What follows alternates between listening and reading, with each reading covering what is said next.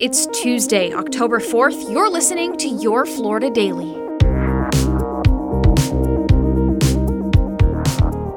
I'm Katrina Scales. The heartbreak continues for people along Florida's southwest coast, many trying to salvage what they can after Ian left hundreds of homes in ruins. I mean, we've lost everything, but, the stuff that we're getting, like clothes, which, we don't want to lose that. We lost everything.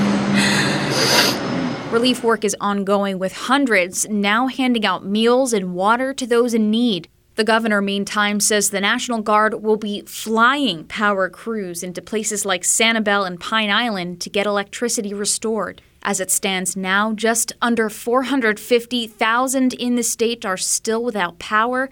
That number is down from more than 2 million just 4 days ago. Investigators in Orange County now say a fight over a man led a woman to stab her sister to death. According to a newly released affidavit, 21-year-old Fata Marzan admitted to murdering her sister, Seima, because she was, quote, trying to steal her boyfriend. The victim was found dead inside a home along Southern Charm Avenue on September 26th. Deputies say Marzan stabbed the 20-year-old victim at least 3 times in the heart with a dagger she bought online. She's currently being held without bond on a charge of first-degree murder.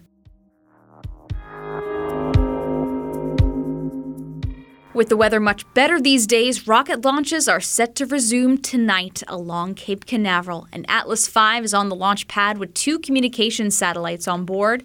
Liftoff is set for 5:56 p.m. You can find these top stories along with breaking news, weather, and traffic all day on clickorlando.com. Meteorologist Troy Bridges has your Florida forecast. Pinpointing a warm day today, but still below the average. We'll make it up to 82 with lots of sunshine and no rain chances. In fact, we stay dry all week. Rain will not be a concern for us this week, as we will see a few clouds, but stay dry for the most part. And now, a completely random Florida fact.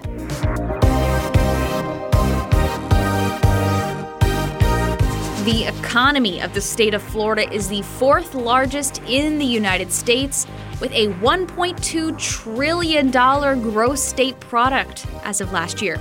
According to the International Monetary Fund, if Florida were a sovereign nation, it would rank as the world's 16th largest economy, ahead of Indonesia and behind Mexico. Your Florida Daily is produced by News 6 WKMG in Orlando. I'm Katrina Scales. Make sure to subscribe for new episodes wherever you like to listen.